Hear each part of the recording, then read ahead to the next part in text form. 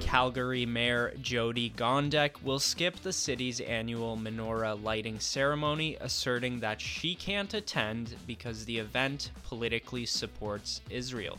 White supremacy and colonialism stand in the way of achieving net zero climate targets, claimed a COP28 panel of climate activists from Canada and abroad. Greg Fergus signaled he will stay on as the House of Commons Speaker, although the Conservatives and Bloc Québécois have called on him to resign. Hello Canada, it's Friday, December 8th, and this is the True North Daily Brief. I'm Cosmin Georgia. And I'm William Macbeth.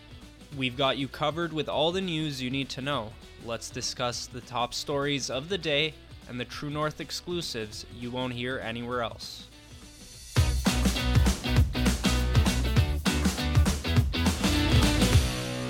Calgary Mayor Jyoti Gondek announced her decision to skip the city's annual menorah lighting ceremony at City Hall, claiming she could not attend because of the event's support for Israel. Gondek wrote in her press release posted to X on Wednesday that she has looked forward to attending the event over the years. She said that when she initially asked to speak weeks ago, it was to bring traditional greetings celebrating Hanukkah and the spirit of Calgary's Jewish community. However, she claimed in her release that the event had been repositioned as an event to support Israel. This last-minute change goes against the original intention and has left me feeling let down by leadership, said Gondek. She added that this change makes it impossible for her to attend. The comments in response to Gondek's press release on X have been very negative. One of the most liked comments highlighted the hypocrisy in Gondek's messaging. Also, Calgary's federal Conservative MPs issued a joint statement in response to Gondek's withdrawal from the event. We are deeply troubled by Mayor Gondek's decision to withdraw from tonight's menorah lighting event at Calgary City Hall. Her decision to withdraw could dangerously normalize anti-Semitism at a time when across campuses and communities Jewish Canadians are already feeling threatened, reads the statement. The Calgary Jewish Federation also released a statement hours after Gondek's press release on Wednesday night. The Federation said that its community does not waver in its support of Israel, nor will its community forget that 140 Israeli hostages remain in Hamas captivity. First and foremost, let's just address Gondek's excuse. She claims that attending the menorah lighting ceremony would be a political endorsement of Israel. But come on, that's a total cop-out. Gondek has attended politically tinged events in the past. She was perfectly fine attending an event in support of the war in Ukraine. She not only showed up, but went as far as raising the Ukrainian flag in front of City Hall. This is quite the double standard, I would think. She's claiming neutrality on one hand, but on the other hand, she makes a big deal out of her decision not to attend by publishing a public statement. That, to me, is a calculated political decision. Even the wording of her statement betrays some clear bias towards one side of the conflict here. William, do Calgarians buy this? And why would Gondek expect a Jewish community event to not mention Israel's situation and the ongoing hostage crisis? It was a little bit surprising, I guess, to discover that Jyoti Gondek didn't know that Hanukkah was a Jewish and Israel-related event. I'm not entirely sure what she thought it was related to before, but certainly the fact that she apparently was caught by surprise that Hanukkah and the celebration of lighting a menorah to begin Hanukkah was somehow related to Israel shouldn't have come as a great surprise to her.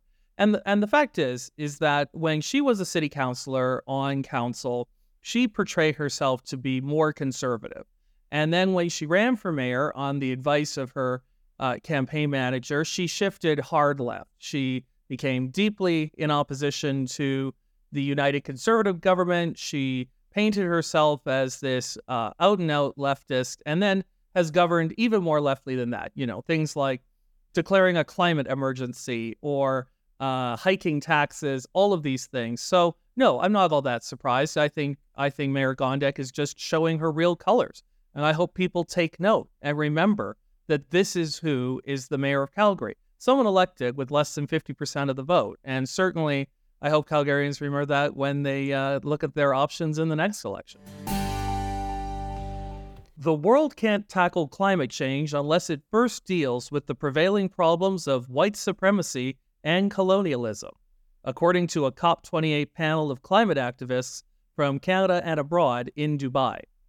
On Tuesday, Indigenous Climate Action Executive Director Ariel Deranger of Alberta blasted oil sands development and claimed that patriarchy and white supremacy stood in the way of solving climate change. False solutions, white supremacy, colonization, and patriarchy have no place in any climate action plan. Rather, government and financial institutions must adopt just transition and feminist policies and frameworks, said Deranger. Deranger's comments continued in the broader context of intersectionality, a concept originating in the academic context of critical race studies, which has become in vogue with activists today. Colonization has brought with this the imposition of patriarchy, which has turned and twisted and perverted our culture into a colonial structure where we are told we need to adopt these systems, and we have been forced into these patriarchal systems, claimed Deranger. Ponca Nation of Oklahoma counselor Casey Camp Horinek told the audience that there was an ongoing climate genocide being perpetrated by the oil industry. I could tell you that 100% of this is a product of colonization, is a product of the fossil fuel companies in our territory that are virtually killing it. It is a genocide what's going on here, said Camp Horinek. So, Cosmin, the first thing I would know is almost none of these statements have anything to do with the environment and the production of greenhouse gases. It seems more like a diatribe, a manifesto against all of the left's most popular targets these days, accusing everyone of being woke, everyone of being patriarchal or racist or bigoted or any of those things, the woke targets that the left prefers. So my question is, what on earth does any of that have to do with climate change and climate policy? Well, nothing at all. And let's just address the logistics here. How on earth did these climate activists make it all the way to Dubai to share these pearls of wisdom? Did they swim across the ocean? It's a valid question considering they seem to have such a keen sense of the environmental impact of everything else. This whole intersectionality approach, I think, lumps together issues like racism, ethnic hatred, and the wrongs of history into a huge, unsolvable mess. These are complex problems that require nuanced solutions, something I think these activists seem to be completely incapable of. If you listen to the speech, they're just full of buzzwords, and you could even argue subtle racism in the guise of critical race studies. And it's just a trend to virtue signal rather than actually address the root cause of the problems. I think people are becoming more fed up with this nonsense, and let's be honest, it's embarrassing to Canada to have individuals represent us in this way abroad. So no, they're not offering solutions. It doesn't have anything to do with the environment. They're just talking about academic jargon, whereas they could actually be talking about things that work, like technology, nuclear energy, and getting China to reduce its emission contribution. You know, it's interesting. You're based in British Columbia. I'm based in Alberta. And something that this so-called representative of Indigenous people left out is the fact that there's an awful lot of support for energy development, for resource development in both Alberta and British Columbia on the part of First Nations groups. We've seen a lot of partnerships working together with government, with the private sector, and it's created a lot of employment opportunities and investment for Indigenous Canadians. And this person, this representative, ignores all of that when it comes to her statements on how Indigenous people are against all of this development. So I guess I'm curious to know what you think. If it's been your experience that far from wanting all of these projects shut down at an end to any resource development, Indigenous Canadians are actually very supportive of some of these energy initiatives, some of these energy projects in the west of the country.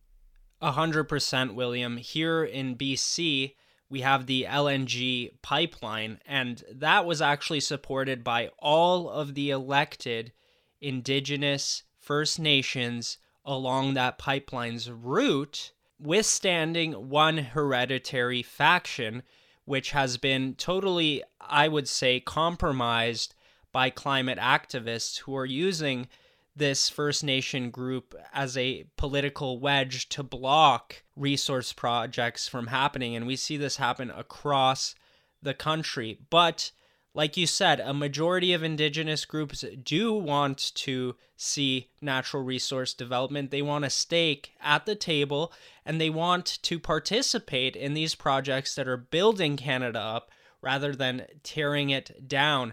And I saw an account called the Indigenous Resource Network actually retweeted the video I shared about this COP28 panel, and they said real solutions to climate change are Indigenous communities becoming partners with industry and working toward better, more responsible development. And they cite a deal with Enbridge as an example where 23 Indigenous communities got together, signed a deal representing $1 billion in assets.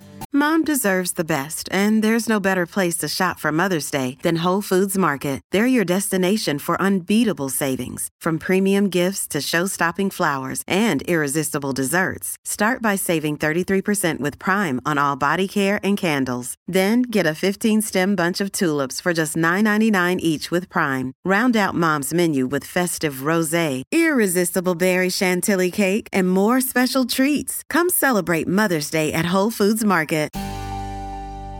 Greg Fergus intends to remain as the House of Commons Speaker despite calls from the Conservatives and Bloc Québécois to resign due to his breach of impartiality. He apologized Monday while in Washington, D.C., citing miscommunication about a video tribute shown at the Ontario Liberal Leadership Convention. The Speaker is facing severe criticism for his participation in the convention, which led many MPs to question the nonpartisan nature of his role as Speaker. Despite the calls for resignation, Fergus told CBC he won't resign, saying he plans to demonstrate fairness and impartiality.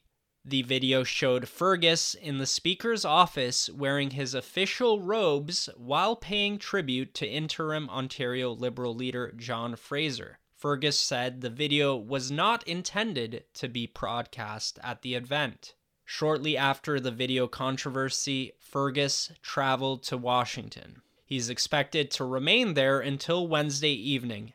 During his trip, he will be taking part in a number of meetings, namely with former U.S. Speakers Nancy Pelosi and Kevin McCarthy. An additional video of Fergus was revealed on Tuesday, a day after he apologized. The video showed the Speaker in Washington reminiscing about his time as head of the Young Liberals, and the video has resulted in additional criticisms of the Speaker. Both the Bloc Québécois and the Conservative Party have called on Fergus to resign, while the NDP acknowledged that Fergus's video reflected poor judgment, but agreed with the Liberals that MPs should accept his apology and simply move on. Andrew Scheer, former Speaker of the House and Conservative House Leader, emphasized the importance of maintaining the nonpartisan nature of the Speaker's role. The Conservative Party's leader, Pierre Poilievre, echoed Scheer's comments. So I saw recent reports showing that there will be a committee hearing into Fergus's actions. William, do you think such a hearing will produce any results? I mean, I think the short answer to that question is likely no. If every person who resigned from the House of Commons and this government did so because of either poor judgment or incompetence, there would be precious few of them left in the House of Commons and in cabinet at this point. But I would say this isn't a government that has demonstrated a willingness to accept either personal responsibility or ministerial responsibility. I would say the same applies to a speaker who should show responsibility for breaching the oath he took to remain nonpartisan.